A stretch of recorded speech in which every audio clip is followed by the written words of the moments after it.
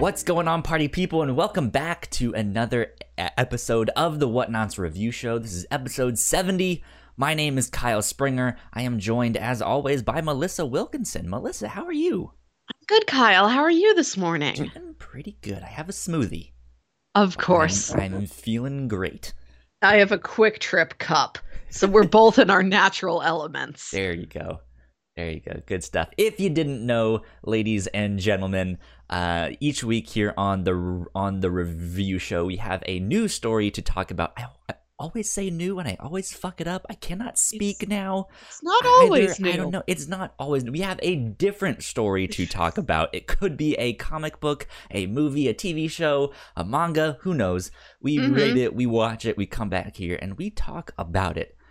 And this week we have a romance manga to talk about. I stepped out of my comfort zone a bit on one of my Proud of you. pitches. One day, Melissa, you will be surprised because I will come with 3 romance dramas and just be like, that's what we're doing this next week. I've never seen one in my life, so here we go. It's strange because I don't consider the like Korean crime shows that I've seen to be K-dramas. Like I have a certain thing in my mind of like what they look like with the Yeah. But I guess you could still technically count them. I suppose so. Yeah.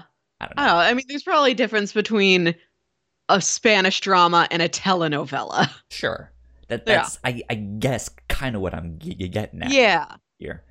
Last but not least, a long time ago I mentioned the shirt that I have on. Yes. This is it's a shirt that has all of the like old school Avengers faces. Yeah. On them. I got it from Target or Walmart or something. And it's like it all looks like it's one face, but then it's like chopped up like pieces of a pie. I can name all of them but one.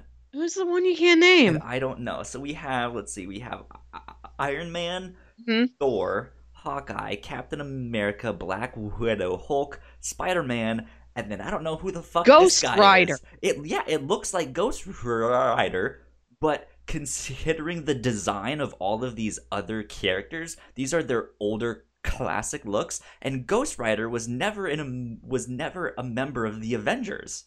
I don't know. He looks cool. It's just like, why? He's the odd one out. Who is this guy? Them putting a non-Avenger in there makes more sense than there being an Avenger that you don't know. I mean, yeah, it's not that I don't know who it is. Like, it's probably Ghost Rider. Could maybe be a weird looking version of Ant-Man, but it's you remember when Ant-Man was on fire? You remember that arc? Well, you don't know if this is fire. Just because it's yellow doesn't mean that it's on fire. But yeah, I remember mentioning that a long time ago, and then never being like, oh, here's the shirt. So there we go. I don't know why, but our YouTube stream is not doing so well right now. Oh. It is being funky. We will soldier on, though. Yeah. Because we don't want to let that hinge us from making this here podcast. Yeah. Melissa. Yes. We are talking about a romance manga called I'm in Love, and it's the End of the World. Mm-hmm. And we read the first 2 volumes. We read this on Comixology Unlimited. The first 2 volumes are up there for free, but it is published by Kodansha Comics, and according to their website, the first chapter is also available for you guys to read for free on there. It's strange, though. You would think for it being on Comixology Unlimited and for being published by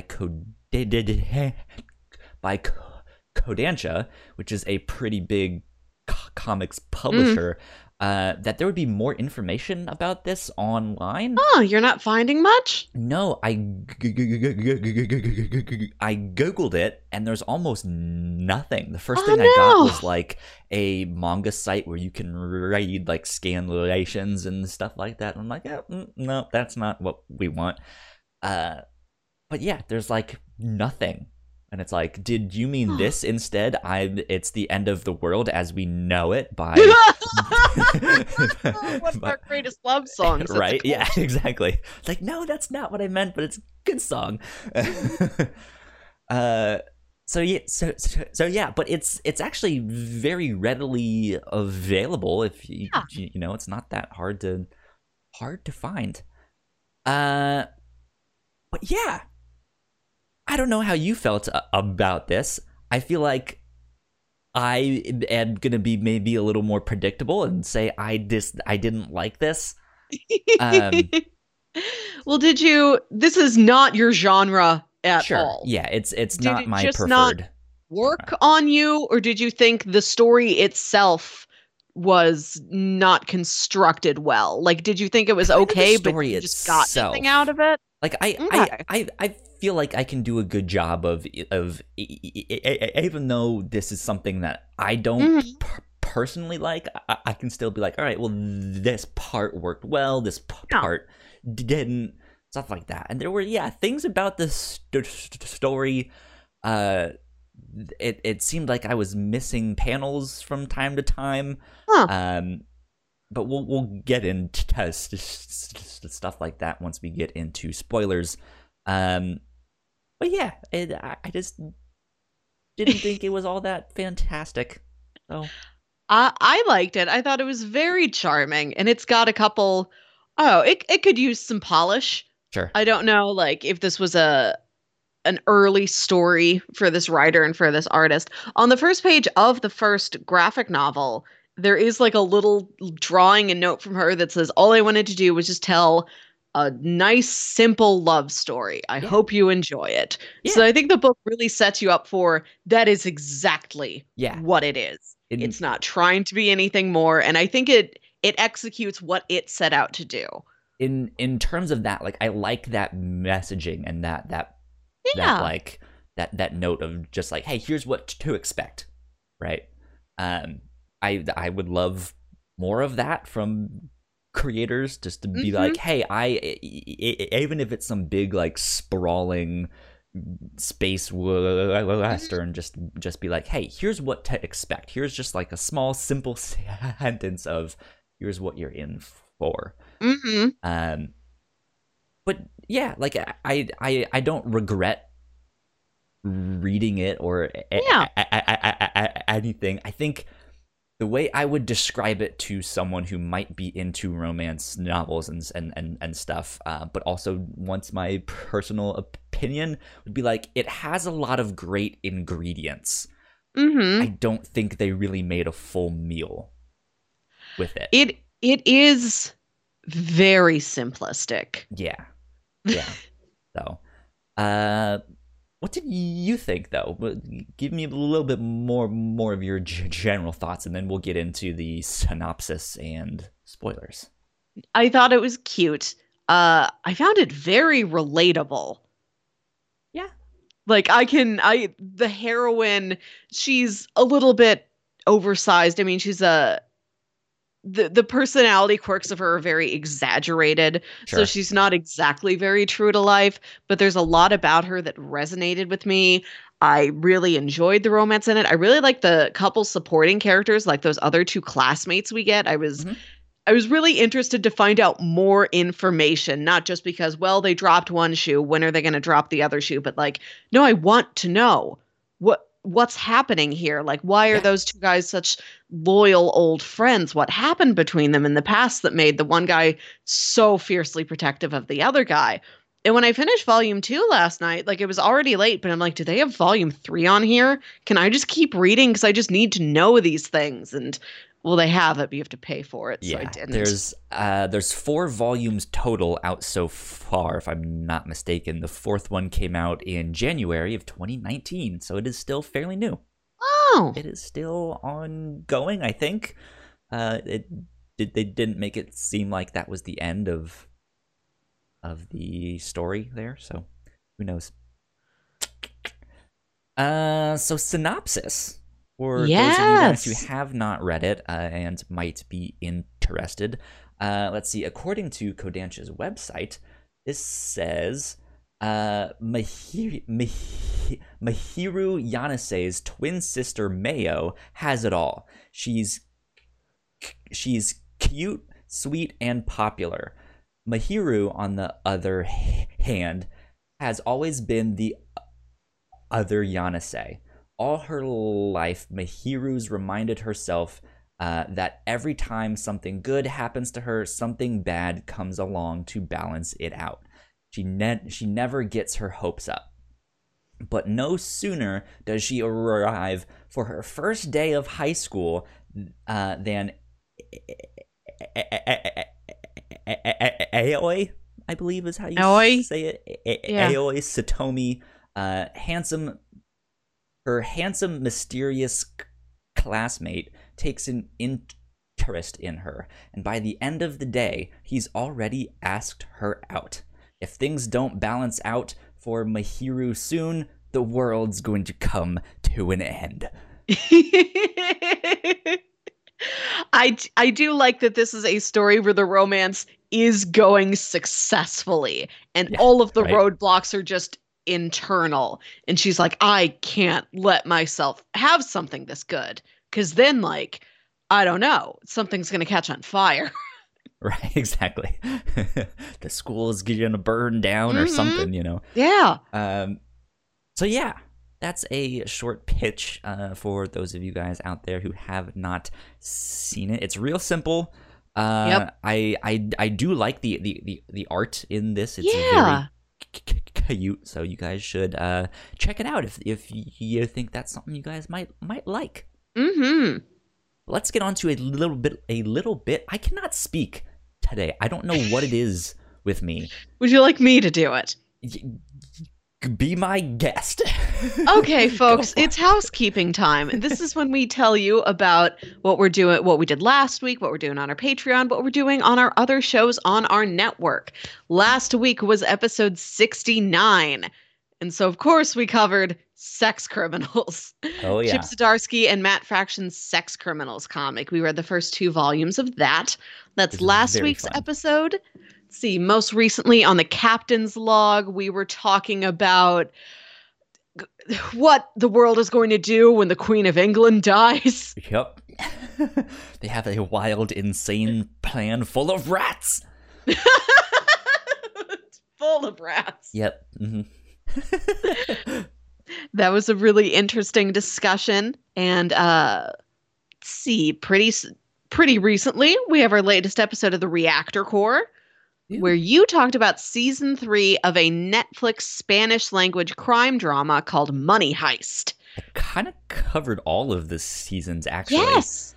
You covered the whole thing because I've never seen any of it. I got to talk your ear off for 2 whole hours about Money Heist and why it's fantastic. It was fun. I really enjoyed it. So if you're a beginner like me, this is an entry-level podcast. Just go listen to it and you can learn too. And then over on our Patreon, our latest episode available for the $3 and above patrons is a review show style episode where we are covering the story For the Man Who Has Everything. This is Superman Annual number 11 from 1983, 1985, 86 Okay. 80 sometime before Watchmen, because this was written by Alan Moore and illustrated by Dave Gibbons. This is what they did before they went on to create the prolific hit Watchmen. Exactly. And this is a story where it is Superman's birthday and one of his villains sends him like a big grabby plant that sticks onto him, and it reprograms his brain to believe he's in an alternate timeline where Krypton never exploded and he still lives there. So we read that comic book, and then we watched Justice League Unlimited episode 2, which adapts that story. Yep. It was fun. Good Yeah. stuff. That's on patreon.com/thewhatnots if you want to support us. And it's at the $3 tiers where you can get all of our exclusive content. And there's a total of 6 special bonus episodes of the review show up there covering all kinds of things. Oh, yeah. Good stuff. I think that's about it. I kept the whole house. Yeah, the house has been kept. Let's move on to spoilers then. Mm-hmm. All right. So where do you want to begin, or should I mention something with this book? I kind of want to know your background, like why you pitched this. I think you said you were looking for something else and then saw this as like a readers also read this title. And with the title of the thing itself, I imagine it is very difficult to turn down. You had me sold on the title alone. I was looking for stuff to pitch last week, and it's kind of been a while since we did a manga. Yeah, this might be our first one of the year. I think the last one we read was Dororo, like last November or something. Maybe something like that. So I was looking for a manga, and I can look in Comixology Unlimited, but it always starts you alphabetically, and it's all of their manga. It's not just the ones that are on Comixology Unlimited. But I'm like, well, I've scrolled through all the early stuff before, and nothing really caught my eye. So I'm just going to go to a random letter. And I went to I. And this is, I think, like the first one that I saw. And I was just like, what's that one? Pick. And I was like, oh, it's a romance. Oh, that is not in my comfort zone. I'm going to pitch that one because variety is the spice of life. Yep. And yeah, know your audience, and of course I picked that one. Yeah, I mean, and it's good for me to kind of get out of my comfort zone from time to time and stuff like that. So that is why I picked that one and went with that. So I think one of the things for me that I was kind of hung up with might be more coming from my like hopeless romantic view of stuff. The first like major problem I had with the book is that it pitches it itself as, by the end of the day, this boy that likes her asks her out on a date. But that's not really what he does in my mind. I don't know if you agree or you think the same way I do, but I like communication is very important in relationships. Yes. Or like stating your intentions, because I've known people who thought it was one thing and then realized, oh, that's not what it's gonna be, and stuff. And that it sucks to see that happen to people, or to have that happen to you, right?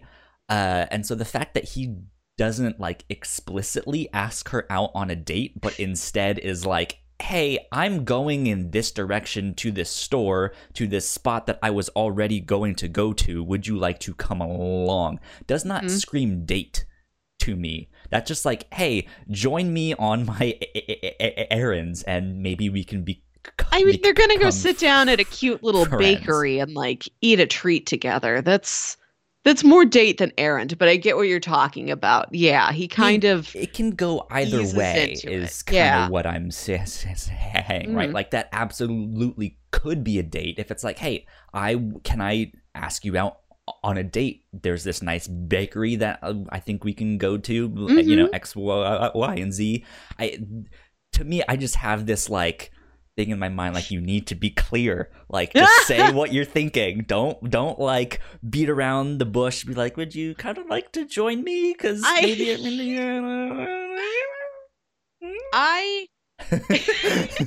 I liked it because these are like 15-year-olds, right? And Satomi, which is what she calls them for the majority of the story, it's not until like the second half of volume 2 where they're like, you should, if we're really going to date, call me by my first name. Yeah. Family name, yeah. But most of the book, he's Satomi. So he is doing tremendously well for being like a 15-year-old boy. Yeah. He is very like respectful and encouraging and clear about things. So like for the most part. Yeah, yeah. So I didn't mind all the little things where it wasn't very clear because I'm like, on the whole, you are Right. doing so well for being like a high school freshman. And you bring up a good point, and it's something that I had to remind myself Hmm. of like halfway way in. I was like, they're in high school. This Hmm. is their first year in high school. Like they're super young. They don't know how any of this works. They don't know what to Yeah, do. And I was yeah. like, okay, that makes sense. That makes sense that they're not communicating. Hmm. That makes sense that they're like she is freaking out and she thinks the world is gonna end because this cute boy looked at her, Yes. right? So I was like, all right, I have to try and keep that in my mind. And Hmm. these are not, full grown adults who have experience with this. So, Hmm. I I really like the romance in this because Satomi is he reads Mihiro so clearly like the first time they talk to each other, like the first time they bump into each other in the hallway. Like mhm. he gets this girl is nervous. Yeah, I think she likes me. She's just nervous about it. So I will keep putting myself around her and just be gentle and encouraging and just be very clear like, I like you. I think you're nice. You're cute. yeah, Let's spend time together. Do you want to eat lunch with me? Do you want to walk to this little bakery after school with me? I'll see you tomorrow morning. Like, he's not inappropriately forward, but he's like right at I am committed to really trying this thing with you.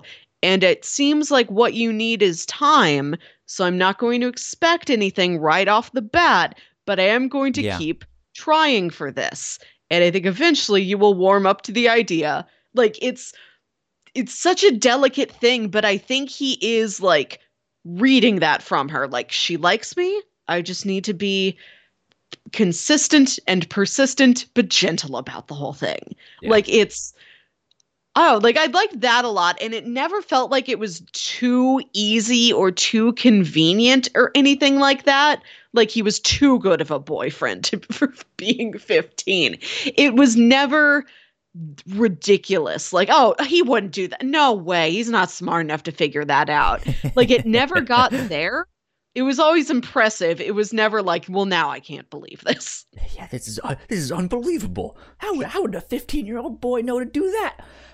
No, I yeah, I think for the most part you're right. I think in my mind, uh, it also kind of took me yeah, it's again like I just have to keep reminding myself like they're in high school. They don't know how this works. They don't Mm-hmm. know. Like I also thought it was strange to me that like they had like barely gone out on that one date, and when she Yeah. finally says yeah, like yes, let's see if we can make something work here, they're like, oh, we're automatically boyfriend and That was girlfriend. slightly odd, but I wonder if that's just like a cultural thing we don't get. Well, so I've kind of seen similar stuff here in the US too. Like there is this idea that you can only date one person, and Mm-hmm. that if you are dating that person, you are their boyfriend or girlfriend, right? Like, but I don't. I don't know about you, but I don't view it that way. Like, I can date whoever I want until like we have that conversation of like, all right, let's make this exclusive, right? Like and so it was just weird that they just jump in and, but again, it's that thing of they're what, 15, Yeah, that's also 14. a very like Of high course school they freshman mindset. of course they think this is how it works. I am dating this person. That means we are boyfriend and girlfriend. No Yes, one else can look at me. we've Don't been look at to me, the anyone bakery else. together twice. Yeah. We went out to the bakery once. I made her some Hmm. origami, Yeah, and right? this is a pledge of love for years to come. She also brings up like love pretty early. It's like after you know, they sort of go to the bakery together and like they eat lunch together and you know, he walks her to class and he walks her home and all of that. After doing that for a couple days, he asks her like, "Would you like to go out with me?" Like very straightforward Yes. and intentional about it. And at that one, I was And like, yes, dude, you got it right this yes, time. yes. But like I don't think what would she have done if that was what he had done immediately, like into the first day? That would freak her out so hard. That Like that's what I was expecting. Like him to just be like, "Hey, would you like to go on a date with me?" And her just be like, what? Me? like Mhm. like is something bad gonna happen? Is this the bad thing? What happened that was good to me? Nothing. Okay, this is weird. Yes, I agree with you that like the very clear would you like to go out on a date, a capital D date is a great real life practice. But I understand why this character looking at the other Right. characters like I got to ease her into this over a couple days. But when she does agree like yes, I will go out with you, like she talks about how she wants to know more about him to so that she can like really love him well, Yeah. which is I absolutely understand like thinking that, but she says it out loud to him very early on, which is bold. Like Yeah. I kind Very of bold. like that she's like I believe I could do this if given the emotional resources to. Sure. Yeah. It's yeah, like I didn't think that part was hard for me to get over, just the idea of like they are not the same age as me. They are like Yeah. half my age. They don't know what's happening. I need to Ting. not think about that when I'm Yeah. like trying to review this or think about it critically. Like I Mhm. need to put myself in that headspace, right? Which I think eventually helped. Then I was not as harsh. I still didn't like it because I'm not super into romance stuff, but I am. right, it was like, all right, now this makes a lot more sense. Yes, I think this is a really effective romance because he is so good at being a boyfriend. Mhm. I've never had a boyfriend as nice as this fictional high school freshman is. He's very good at it. And she's like, do am I get to have something this good? Really? Like, I I can mean, have nice things. yeah, I can I have can nice have. things. It's I think that's a really interesting angle and it's something like I related to a lot like oh I can't get this lucky. Oh boy. Like I'm going to get hit by a bus or something. Like I didn't and I like her journey of oh I don't deserve this too. Well, if I put the work into it, I could deserve this. And then I'm Sure. sure Yeah. like maybe by volume 4 she's like I deserve this. Just Yeah. plain old me, no extra Hopefully. work put into it at all. Yeah. Hopefully. I wanted to talk about. I don't remember his name, but the friend, Oh, the Ginja. blonde guy. Yes. Yeah, Ginja. Mm. I was also kind of taken aback by him because in this situation, it was Aoi that asked her out, and Yeah. she's just kind of sitting there stammering and stuttering and nervous and has no idea what to do. And yet he comes along and like corners her and is staring daggers at her, just like, if you fuck this up, I will fuck you up. Like, Yeah. don't you dare hurt my boy, right? I'm like, whoa, dude, your boy's the one that is going for her. Like, she's not even doing anything. Like, she's scared out of her mind.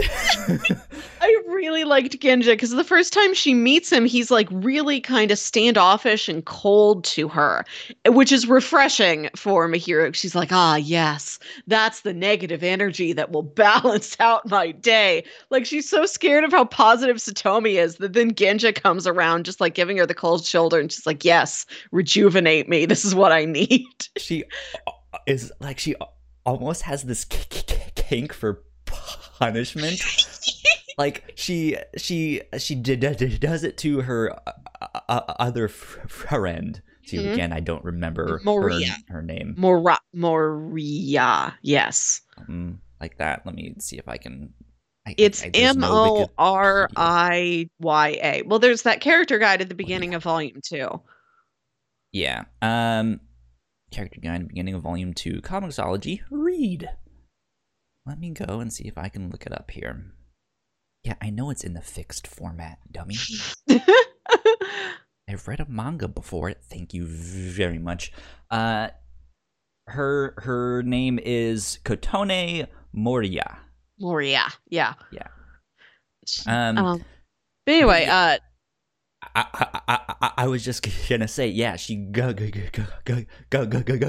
she will go to her and also be like, chew me out, please, say something mean, make fun of me, like just I need this thing to work. She does, she's like, yes, and Moria is just like, okay, all right. It's a little weird, but it's kind of funny. I guess this is how our friendship goes. Yeah, but like, you think Ginja is just an example of how people just don't take to Mihiru, of that like ugly duckling thing she's got, where she was teased growing up, and now this is just somebody at this new high school she's going to that is going to tease her again, or not tease her, just like ignore her. The popular boys who's gonna just dump on her, and that's it.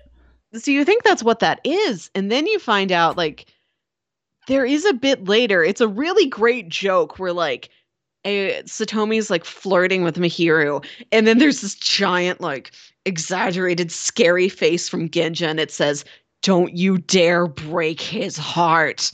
Yeah. And it's like a nice joke break, and also, oh, I get this now. He doesn't necessarily dislike Mihiru. He's just very protective of Satomi. Like, I don't want you getting near him because you might hurt him.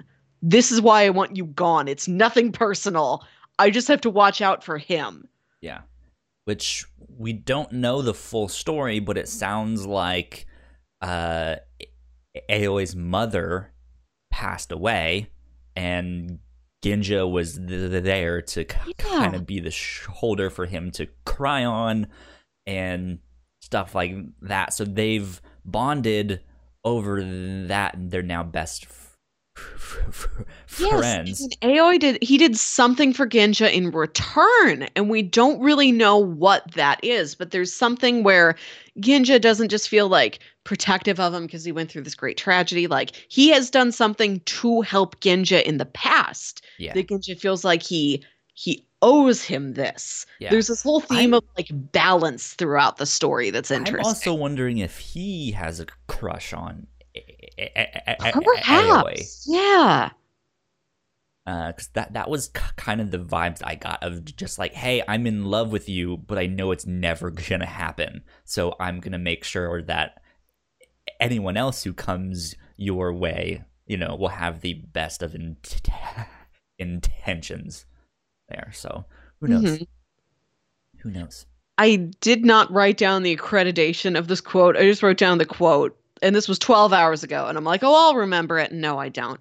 But I'm pretty sure this is something Ginja said to Aoi and not the other way around, where he says, I've only been able to get by because you've been here for me. Do you remember that? Yeah. I mean, it sounds like something you would say. Mm-hmm. Mm-hmm. Yeah, I'm very curious about the two of them, because you can read like what one of them has done for the other, but not the other way around. That there's like a big mystery pit over there. And this is what I wanted. Like, I didn't want to know these things just for like the sake of completion while I was reading the book, but like on a real emotional level, I'm like, what is it? What happened? What's back there? I need these answers. Exactly. Piggybacking off of that, I wanted to talk about Moria. Moria. Yes. Maria. I know we're just going to end up pronouncing it Maria. Can I just call her Kotone? We can call her Kotone. Yeah, I think they only call her that like once or twice. I'm just sticking with whatever they went by the most. Easier, yeah. While we were reading. So I also really liked her too. She seemed to be someone who could also potentially be one of the popular girls, but Hmm. there's something about her that she kind of shies away from people and Yeah. stuff like that. And then we learn that she has a crush on the teacher. She's one of Mm. those girls. So, but Yeah. I think between her and Ginja, I really liked the supporting cast. Yeah. Yeah, they're both really nice like foil points Mhm. throughout this story, and they've got like interesting depth to them. Like what I like about Katone is that at first you think she's kind of prissy and she's kind of stuck up and she's a little rude and all of that goes along with the popular girl. But you slowly figure out, oh, It's not really. you Yeah. never really see her with anybody besides Mahiru. And then in volume 2, she like comes out and says it like, my dad used to be president of this giant company, and then everything fell apart, and Yeah. everybody around here knows it. So that kind of made her like an outcast or something. And Yeah. like maybe she was really entitled in the past and like shoved all these people away. And maybe she had friends that were interested in her for the money, and then she lost like everything. So she's got this attitude of the That's popular exactly what girl, but she like 12 and really 13 year isn't. olds are thinking. I'm going to Yeah, befriend them for the money. she's got a pool. Oh, you had to sell your house? Oh, no, I'm busy. I don't want to hang out.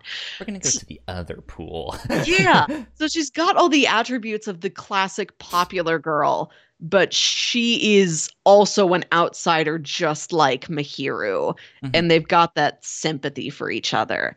And I'm very intrigued about her with the teacher because she says they've known each other for a long time and they are The friends. family Yeah, friend. I Yeah. wonder about like exactly what that is. I wanted a specific thing like, Wait till oh, volume 10 when she finds out that her teacher was the one that made the company dog pile on and just yeah, completely this is what I'm fall away. wondering. Yeah. Is, is the teacher like the son of one of her father's business associates or something like that, where they used to have like business dinners over at the house and the kids would go play together? I don't know. That was an interesting add-on to the classic like teenage girl has crush on teacher. The fact that and she's 15, he might be pretty young. He might be like 22, 23. I don't know exactly when, a teacher may start in Japan, but like they are close enough in age that it is realistic. Oh yeah, you might have played together when you were like When you were kids. younger, Yeah, and I haven't potentially, seen yeah. that extra layer added on to Or it. Like, like babysat yeah, yeah, that it's something. been like that long standing of a crush. Yeah. That was a nice touch. Well, as we learned from watching Sweetness and Lightning, a good way to hit on your teacher would be to start cooking for them and teaching them to cook. It's engagement ring. Yeah, and she like hates it so much that she hides his engagement ring and won't give it back. Yeah. And I like that Mahiru So doesn't petty. she doesn't try to talk her out of having a crush on the teacher. Like I think Mahiru also kind of sees maybe you'll grow out of this in the future. I can't make you stop this now. I just have to kind of sit and wait for this to run its course. And Kotone is talking about how she used to go over to this teacher's house, but she hasn't been there in years. And Mihiru's Mhm. like, I would go with you if you wanted to go again. Like, if that's something emotionally like you need back for some reason, I'll be with you to support you. Yeah. I like the relationship those two have where they're like, I don't know if you need to do like the same thing with where my hero was like, Katone, yell at me, and she's like, all right. Fine. You're I a don't bitch. really, God damn get it. what the other one's about, but they're like, you're my friend, so I'll Yeah. do what you need me to do. And, maybe it won't always be like this. Maybe we'll figure it out in time, but I can't make it be fixed right now. Yeah. Let me ask you about Mayo. Yeah. What were your thoughts on the twin sister? I Oh, go ahead. No, I was gonna say the pitch you read makes it sound like Mayo is going to be a much bigger part of the story than she really is. Yeah, I thought so too. And she's really not in the book all that much. We see her a No. couple times, but that's it. We only see her at home. We haven't, and like this is purposeful. Like Mahiru, they're going to separate high schools, and it's not really articulated why. That was But Mahiru, strange to me. It's like, why would they go to separate high schools? That doesn't make sense.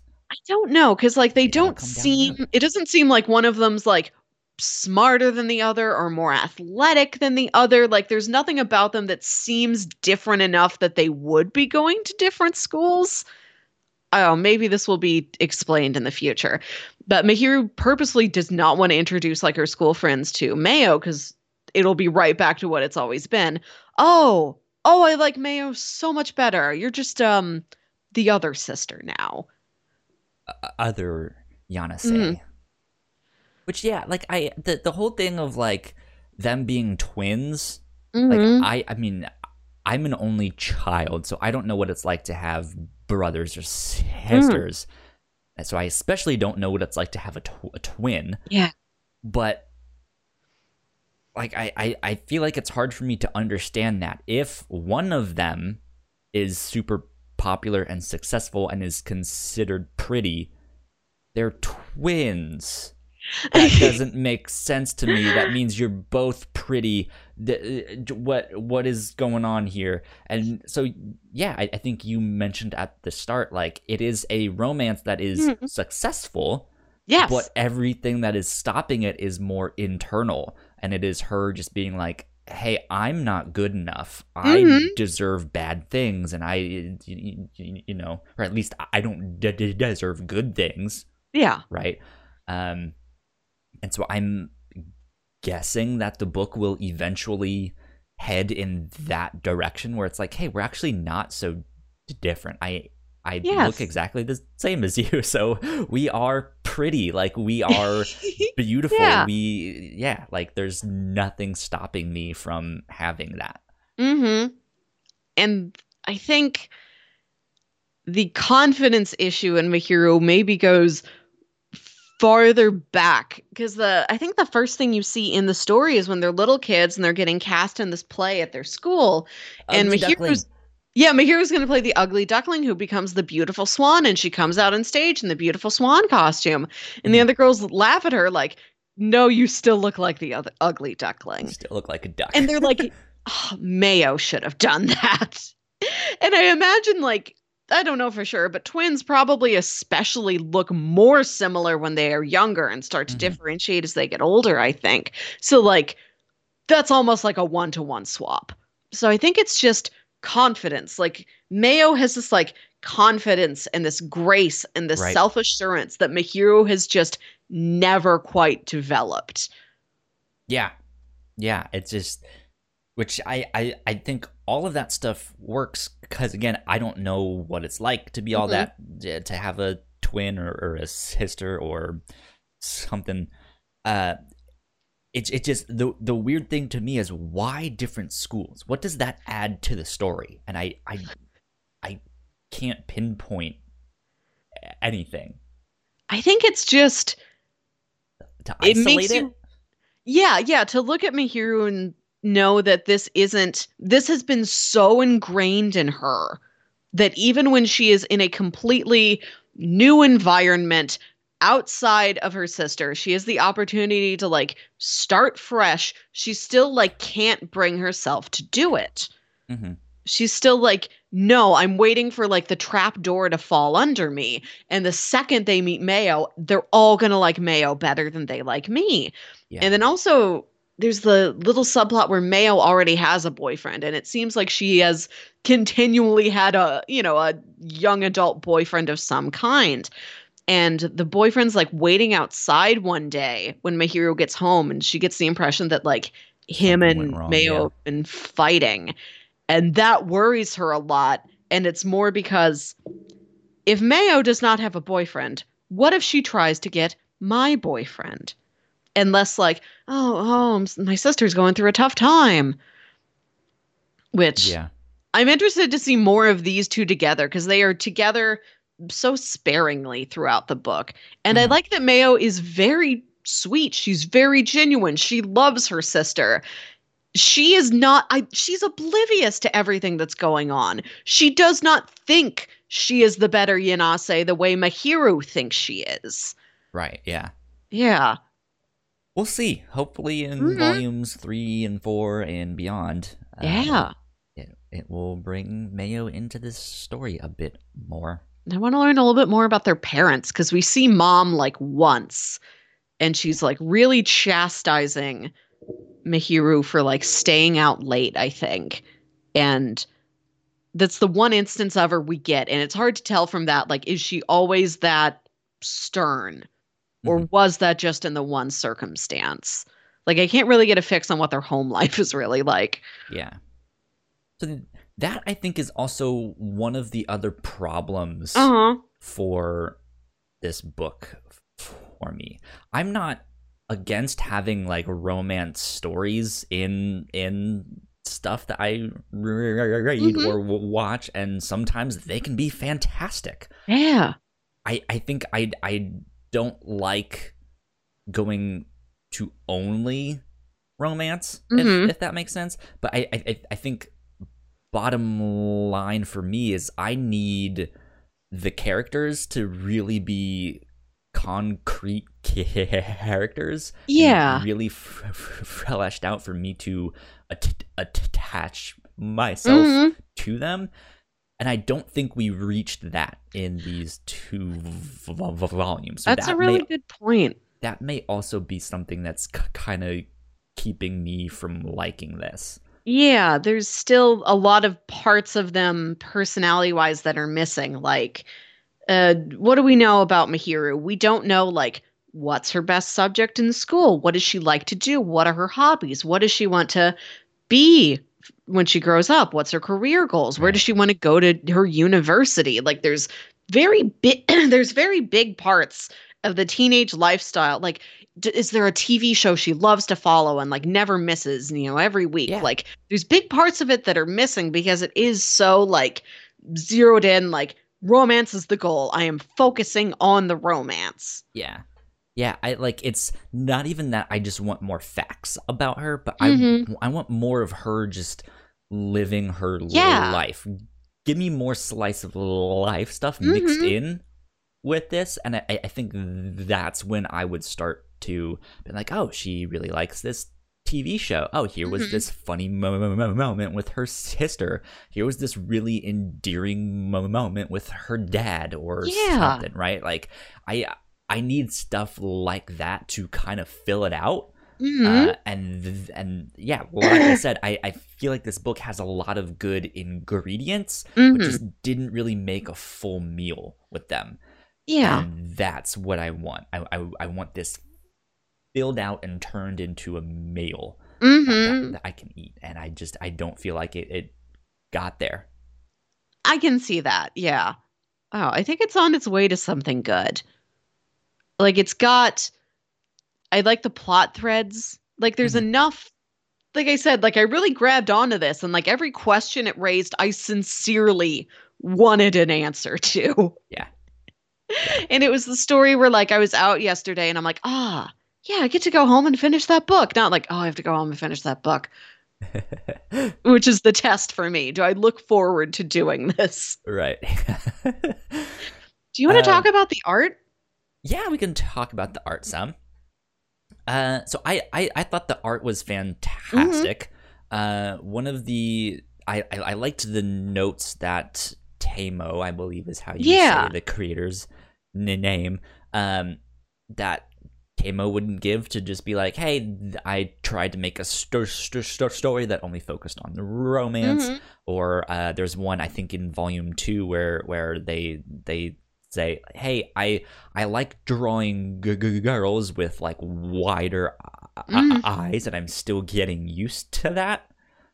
So it seemed like it was a new found, like, hey, I like this style, like making characters in that, and I think it really showed. Yeah. Because then she also talked about the differences of like how to draw Mahiru versus Mayo. Like, you start them out with the same shape, but then Mayo has, or I forget which one they said, but one of them has a sadder disposition Oh yeah. to them, right? Uh-huh.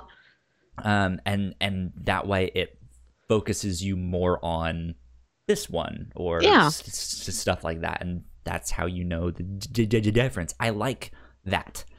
I guess for me that's just the artist in me being like, I want to know your process. I liked all those little bits. Yeah. Like Yeah. the beginning of in volume 2, at the beginning of every issue in the volume, there's like an extra blank space on the very first page, and there's like a little doodle from the artist and like a little note saying, well, this is what went into me designing Genja or Aoi or anybody. Yeah, it's good. It's fun. The back matter is interesting. There's the one where she talks about how the bakery they go to is a real bakery, and she made like this digital model of it and then would put it at the angle she needed to and then sketch over it. That's wild. Yeah, that's cool. And like it never felt like cold and mechanical or like it was just traced over when you're reading it in the story itself. Mm-hmm. So she did a really good job of making it seem like clean and accurate and like this makes sense as a physical space, but it doesn't feel like I put these characters in just a draftsman's drawing. Right. Yeah. Yeah. Yeah. Yeah. I love getting to see that like behind the scenes stuff, because then when you actually look at the manga itself, like it's you can't always tell that, and I don't mean that in like a bad thing, like, oh, I don't see all the hard work that they put in. No, like it meshes so fantastically that it all just looks like one cohesive thing. And then you get to take it apart and be like, yeah, we actually have like a 3D model of this thing on the computer, and that's how I can like make these backgrounds and stuff like that. I'm like, that is fantastic. That is awesome. Yeah. Like there's so much work that goes into this that you don't think about. She also talks about how she has an assistant whose job it is to go through this and like check it for continuity. Like there's the example is a couple panels where it's Mahiro and Kotone eating lunch, and the assistant drew like a little word bubble like coming out of the lunch bag saying, hey, make sure you're keeping track of me. Yeah, like it was very cute. I like knowing that like personal behind the scenes thing of I like when my assistant leaves me cute notes, and also, oh, I didn't think about that. Yes, there must be somebody whose job it is to track like, okay, well, you had the water bottle at this angle, and when you change the frame and it's at a different angle, the water bottle needs to change too. You're drawing it like at the same placement and scale. It's a little different now. So it's very common for manga creators or manga studios or anime studios to have like a number of artists all working on this book, but it still gets credited to like one person, if that makes sense. So like I don't know what the case is with this book, but yeah, it seems like she does have an assistant, and I wouldn't really put it past the assistant to be the one who's in charge of drawing the backgrounds and stuff like that, and then having Tamo be the one who only focuses on the characters to make sure, you know, it's like, hey, these are your characters, you need to be the one to make sure that they look fantastic, right?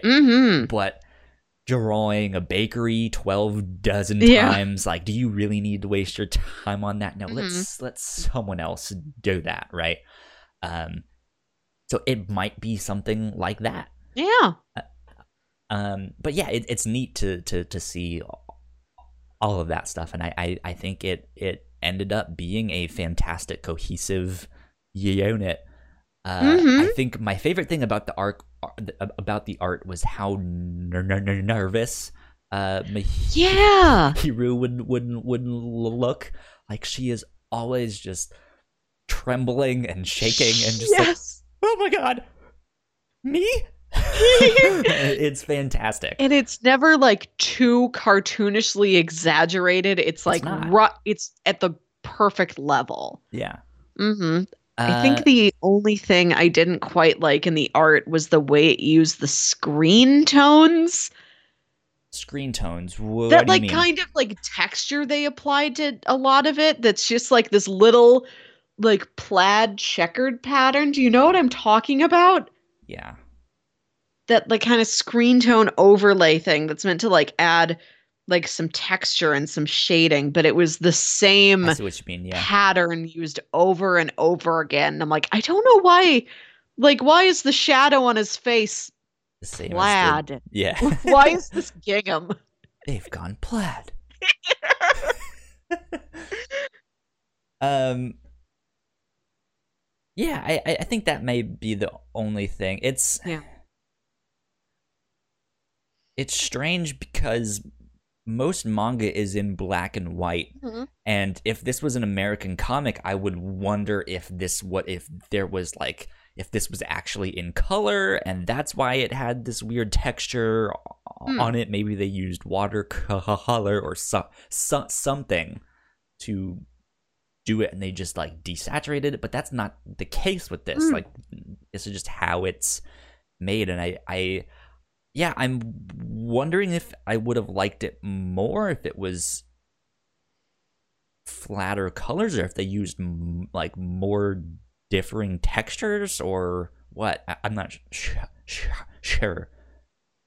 Yeah, I think that was my only problem was that it was just the same texture Mhm. over and over again. And it's not like little pointillism dots or any of the screen tones I'm used to seeing. It was like this It's an actual tiny, pattern. it's this tiny checkered pattern. It's a pattern, it's not a texture. And it was just sort of used in odd places. Sure. Yeah.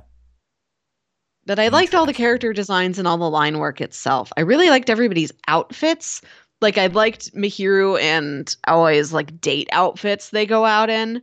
Hmm. The clothes are well chosen. That like partway through volume 2, you can tell like, oh, time is changing. Their school uniforms are different. Nobody's wearing a blazer anymore. We're out Must be of summer. blazer Yeah. season. They're wearing these like little vests instead, which was a nice detail.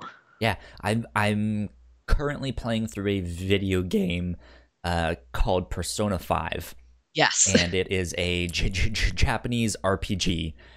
And yeah, they like there's like a bunch of like school life. You spend a lot of your time in this school. And yeah, there was a note of like, hey, it's like the end of spring. That means we need to wear our other school uniform Hmm. with the like shorts and the other shirt. And I'm like, huh, interesting. I didn't know that about Japanese school stuff that they have multiple uniforms and do all that Yeah. stuff. I never had to. My elementary school had uniforms, but they were optional. Like no one bought them. Seriously, no Why one. would you? I don't know. I guess it was like an optional thing for to help raise money or something. I don't know. Who knows? Oh. Uh, so you mentioned this thing that the art style wasn't overly cartoonish, or like especially when Mihiru got nervous or Mhm. something like that. I think in the back of my mind, I would have liked this more if they played up the idea of, hey, I'm in love and the world is going to end. Yeah. Like I almost wanted to see her go into panic mode and And like just fantasize imagine, something. just Yeah. fantasize these crazy like, oh my god, a meteor just hit the earth and what the hell, like Yeah, now that you say that, I would have really liked to have seen that too. I yeah, like even if they don't do the more like slice of life, oh, here's these endearing moments for you Mhm. to get more attached to the characters that aren't focused on the romance.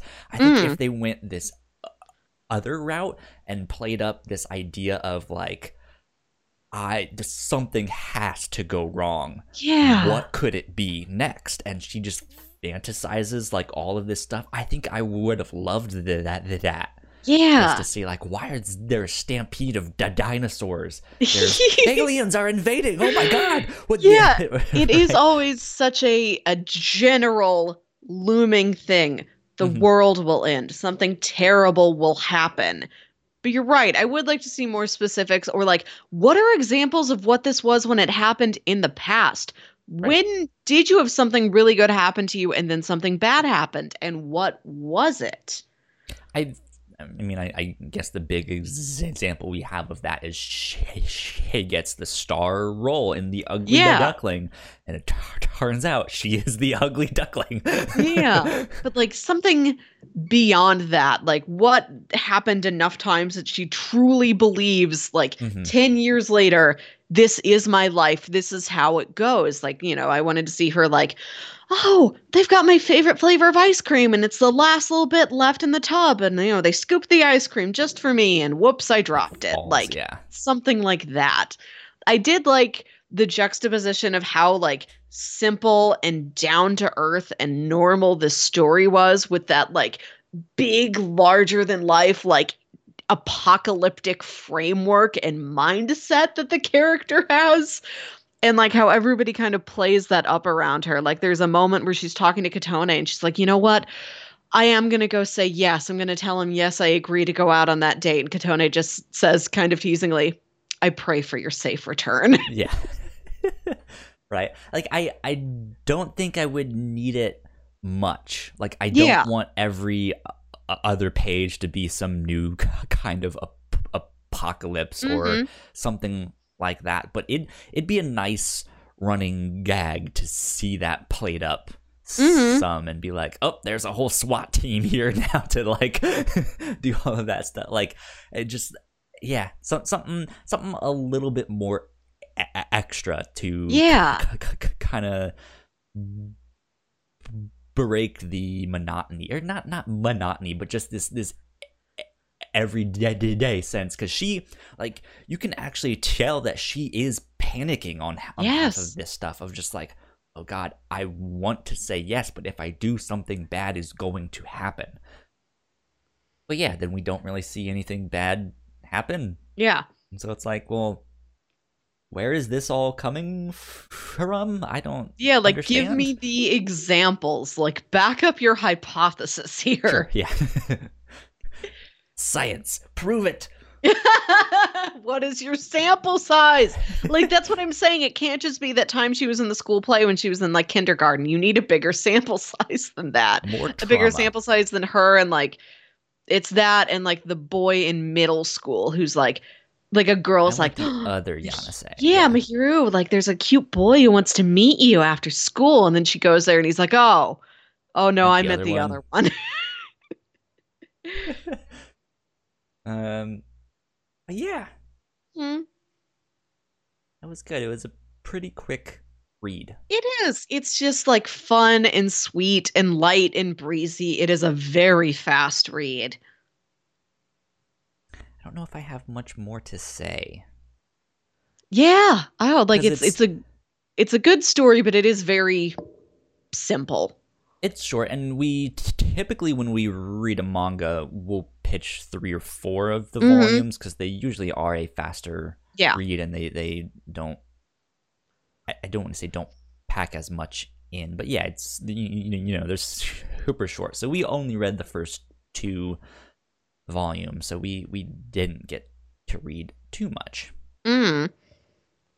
of these stuff. Who knows? Maybe at the end of volume 4 there is some apocalypse. Like, she's convinced herself that, like, hey, nothing has gone wrong in a while. Oh god, that means they've been saving it up. It's the apocalypse. Who knows? Yeah. Who knows? But I also would kind of like to see this as in anime. That sounds nice. Like, I can absolutely see this being something that would play very nicely on screen. There's there's certain animes you see, and then you're like, oh, that worked great, and then you see that it was based off of a manga, and you're like, how would that work as a manga? I don't even know. Or you see the manga first, and you're like, this is fantastic, but I don't know how they would adapt this into. Yeah, this seems like it would move nicely.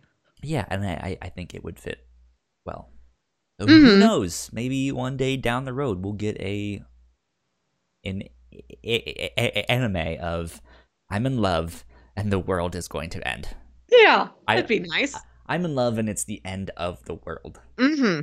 Oh, there was one more thing. Oh, that I did want to talk about. Yeah. I think it was at the end of volume 1. Could be wrong. It was in one of the back matter. Yeah.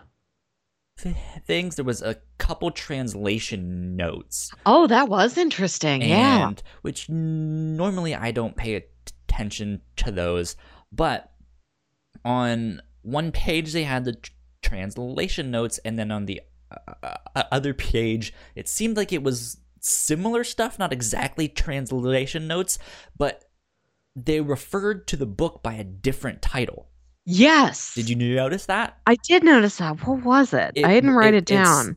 The end of the world is the beginning of love. Yes.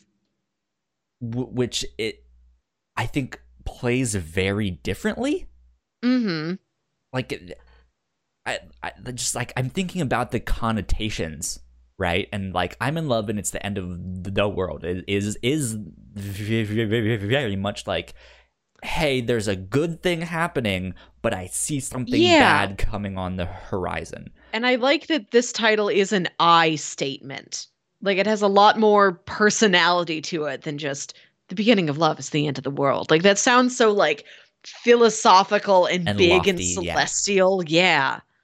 Right. So yeah, there's that difference, but then it also suggests like, hey, if this is actually going to be a thing, if I'm actually going to fall in love, like, I'm gonna have to go through some hard times. Like, so like, it seems like it would be more of a manga where she has multiple relationships and is learning through each one. She gets her heart broken multiple times and stuff like that. And then finally understands what she needs in a relationship, and so on and so forth. And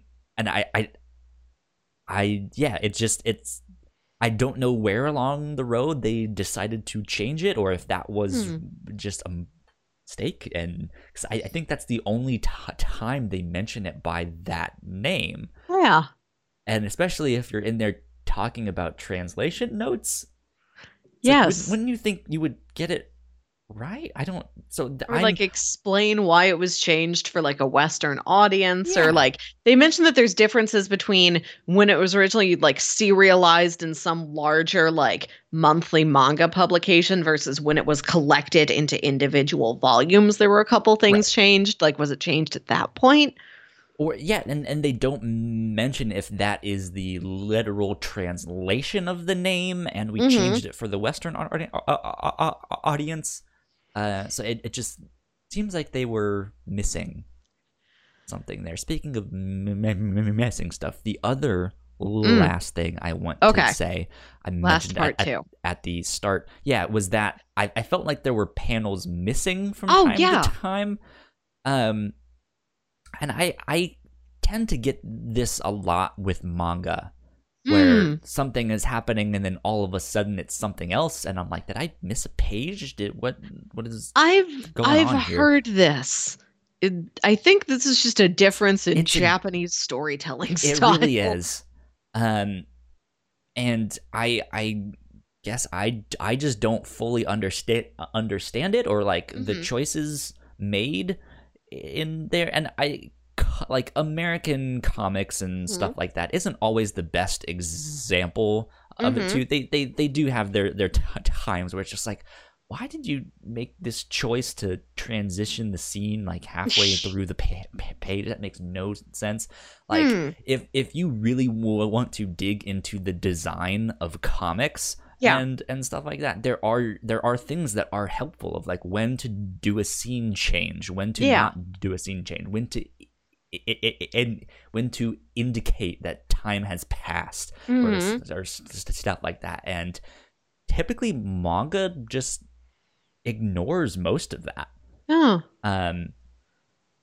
Which is not to say all of them do that or stuff like that, but yeah, like I just see it more often where, yeah, you can tell by context that time has changed, but they don't do anything else. Like, so if you miss that one line that they said, or if you're reading a little bit or if you just fast, scan past the establishing shots and you don't notice, oh, there's no longer leaves on the trees. Now it must be winter.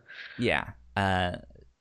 So it's a bit of a give and take, right? Because if you don't have those indicators there, then yeah, you really do have to dive closer into the artwork to figure out this stuff. But from everyone that I know that reads manga, they all read it very fast.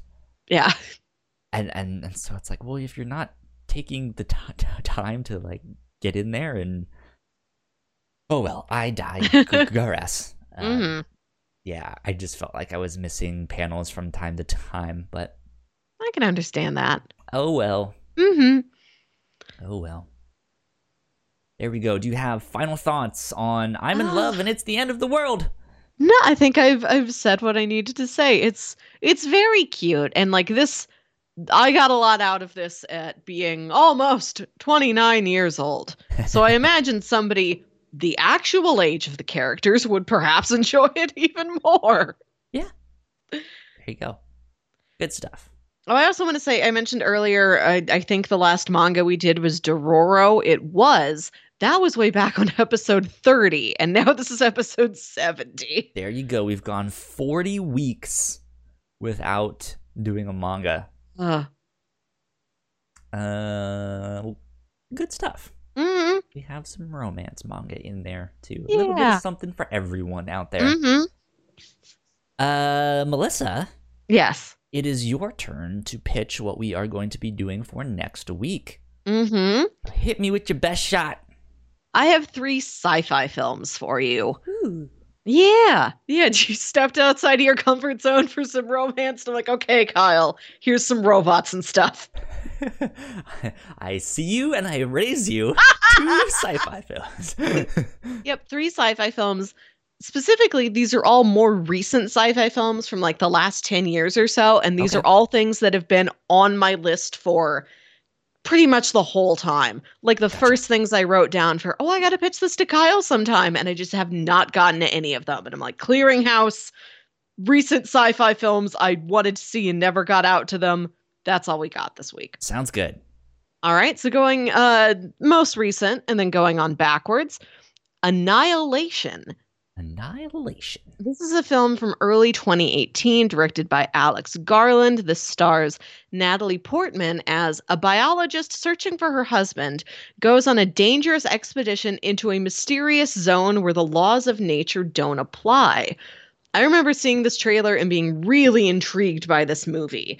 Yeah. It's like a group of these scientists that go into this zone where like something happened and the entire place, like this whole forest just gets warped. Like everything's weird. You're like walking into this weird, like trippy dreamland, and like we don't know what will happen to us. We're walking in like hazmat suits. The whole thing just seems like really trippy and eerie, and all of the warp effects that go on in this forest look gorgeous. I do. Yeah, I've heard some neat things about this movie, and I've really been wanting to check this one out. If I'm not mistaken, I've heard very polarizing reviews. It seems like it's definitely a weird movie that is not going to be for everyone. Right. I say polarizing because I don't want to say mixed, where it's like it was all right, like kind of like it was like no, like it was fantastic, the best thing that people have seen in a long time, or this was awful. I hated this. Like this was garbage. So I would be very interested in watching that. I have not seen it. Yeah. This has been on my list for a while. Cool. And well, all of these have. The next one is Edge of Tomorrow, also Ah, known by the title Live, Die, Repeat. I believe Live, Die, Repeat was what like the director would have preferred it would have been called. This is a 2014 sci-fi film. The director is Doug Liman. Yep, Doug Liman. The stars our buddy Tom Cruise. He's back. And the plot of this one is let me pull this up on my IMDb. An alien race has hit the Earth in an unrelenting assault unbeatable by any military unit in the world. Major William Cage is an officer who has never seen a day of combat when he is unceremoniously dropped into what amounts to a suicide mission. Killed within minutes, Cage now finds himself inexplicably thrown into a time loop, forcing him to live out the same brutal combat over and over, fighting and dying again and again. But with each battle, Cage becomes able to engage the adversaries with increasing skill, alongside Special Forces warrior Rita Vrataski, that's Emily Blunt. She's a new friend to us. And as they take fight the aliens, each repeated encounter gets them one step closer to defeating the enemy. So this is sci-fi Groundhog Day. I've heard great things about this movie. Like, I don't think it did very well, but everybody because of all the name changes and stuff like that. So fun fact. Yeah. This story is based off of a Japanese science fiction novel. Oh. Called All You Need Is Kill. That novel was also made into a manga, or a manga. All You Need Is Kill. Kill. It was also made into a manga, and then was also then adapted into Edge of Tomorrow, starring Tom Cruise and Emily Blunt. Mm-hmm. So, there you go. Pitch number 3 is Moon. Moon? This is a 2009 film Good night, directed... Moon. Good night, Moon. We might be saying hello, Moon, if you pick this. This is a 2009 film. This is directed by Duncan Jones. The pitch for this is... Astronaut Sam Bell has a quintessentially... Oh, that's a weird way to phrase it. I am reading this, like, blind cold off of IMDb. Nice. And they're not describing it the way I would have personally described it to you. So I'm just going to go off of what I believe this movie to be. Because I've never seen any of these. This is the point. Right. So in Moon, Sam Rockwell is this lone astronaut out on the space mission. It's him and the AI of the spaceship. He's been out there for like 3 years. He's like, his sanity's getting kind of thin, but he's doing okay. And one day he finds an identical version of himself on the space station. Oh. Just clean family fun. Just one Sam Rockwell on the edge of space madness, turns a corner, sees another Sam Rockwell. And I think like the whole movie is just about him. Like, I think very rarely you ever see anybody who's not Sam Rockwell. And it's supposed to be like a really neat movie and like an amazing performance from him. Do you know where is that streaming somewhere? Or can I rent it somewhere? I didn't look these up. I didn't look up where any of these could be accessed. I figure with a movie Crackle. Like Crackle. It's up there with outside of the big ones, you know, your Netflix, your Hulu, your Amazon. Right. I think Crackle's the one I hear about the most from the lower tier. It seems reputable. I've bought movies off Fandango now plenty of times. Yeah, I tend to not really put the time into looking up where you can get a movie because it feels like a movie should be accessible somewhere. Try your local library. Yeah. Yeah, we can choose from Annihilation, Live, Die, Repeat, aka Edge of Tomorrow, or Moon. What type of sci-fi adventure would you like to go on? These are all very different. Yeah, I don't know. I feel like... So I haven't heard of Moon before. Mm-hmm. Didn't even know it existed. I'm kind of inclined to pick that one because I haven't heard of it. Mm-hmm. However, I have heard Edge of Tomorrow is going to end up being like a cult classic because it was apparently really, really fantastic, but just no one went to go see it. Yeah. And then Annihilation is so polarizing. Yeah, Annihilation's the one I feel like I've got like the least amount of a grasp onto. And I want to know what's in that thing. I kind of want to do Annihilation. Okay. As well. I say we do that one. These were all pretty close, but Annihilation was like a tiny fraction my favorite that I wanted to watch. Interesting. Cool. So that's what we will do for episode 71. Annihilation.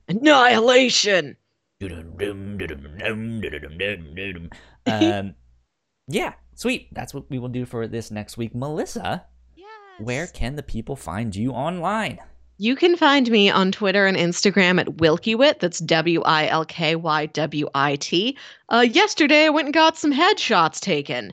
So soon enough, you will see beautiful new pictures of me on the Instagram, and we're going to update with a picture of me on the Whatnauts homepage. There we go.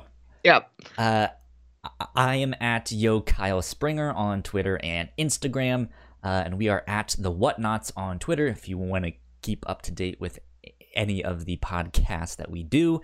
TheWhatnauts.com is our website. You can find all sorts of more information there. If you like what we do, patreon.com/thewhatnauts is where you can support us, and for just $1 a month you can get access to the live streams of this show.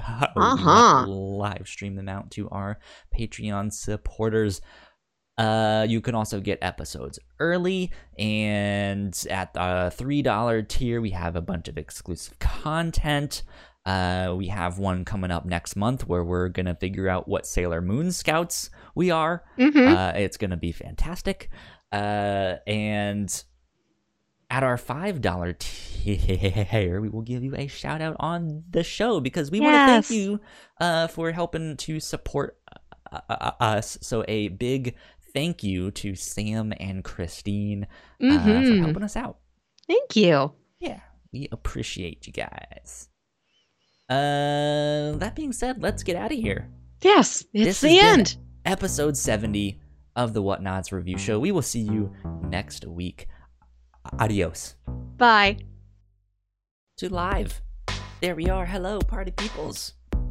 Hello. So I want to mention before we actually start the actual episode thing. Yes. I cannot type. I still cannot type. I've been having trouble all morning typing, but apparently last week I had trouble typing too, because instead of typing sex criminals for the little episode thing that shows up right underneath me, it was SEC. S-E-C. SEC criminals. For the entire episode. It was like, this is what we're covering. A 3-letter, incredibly common and prevalent word. This is one of the most important words in the English language. And I couldn't get it right. Jiminy's Kyle. Shows you how much I know about SEC.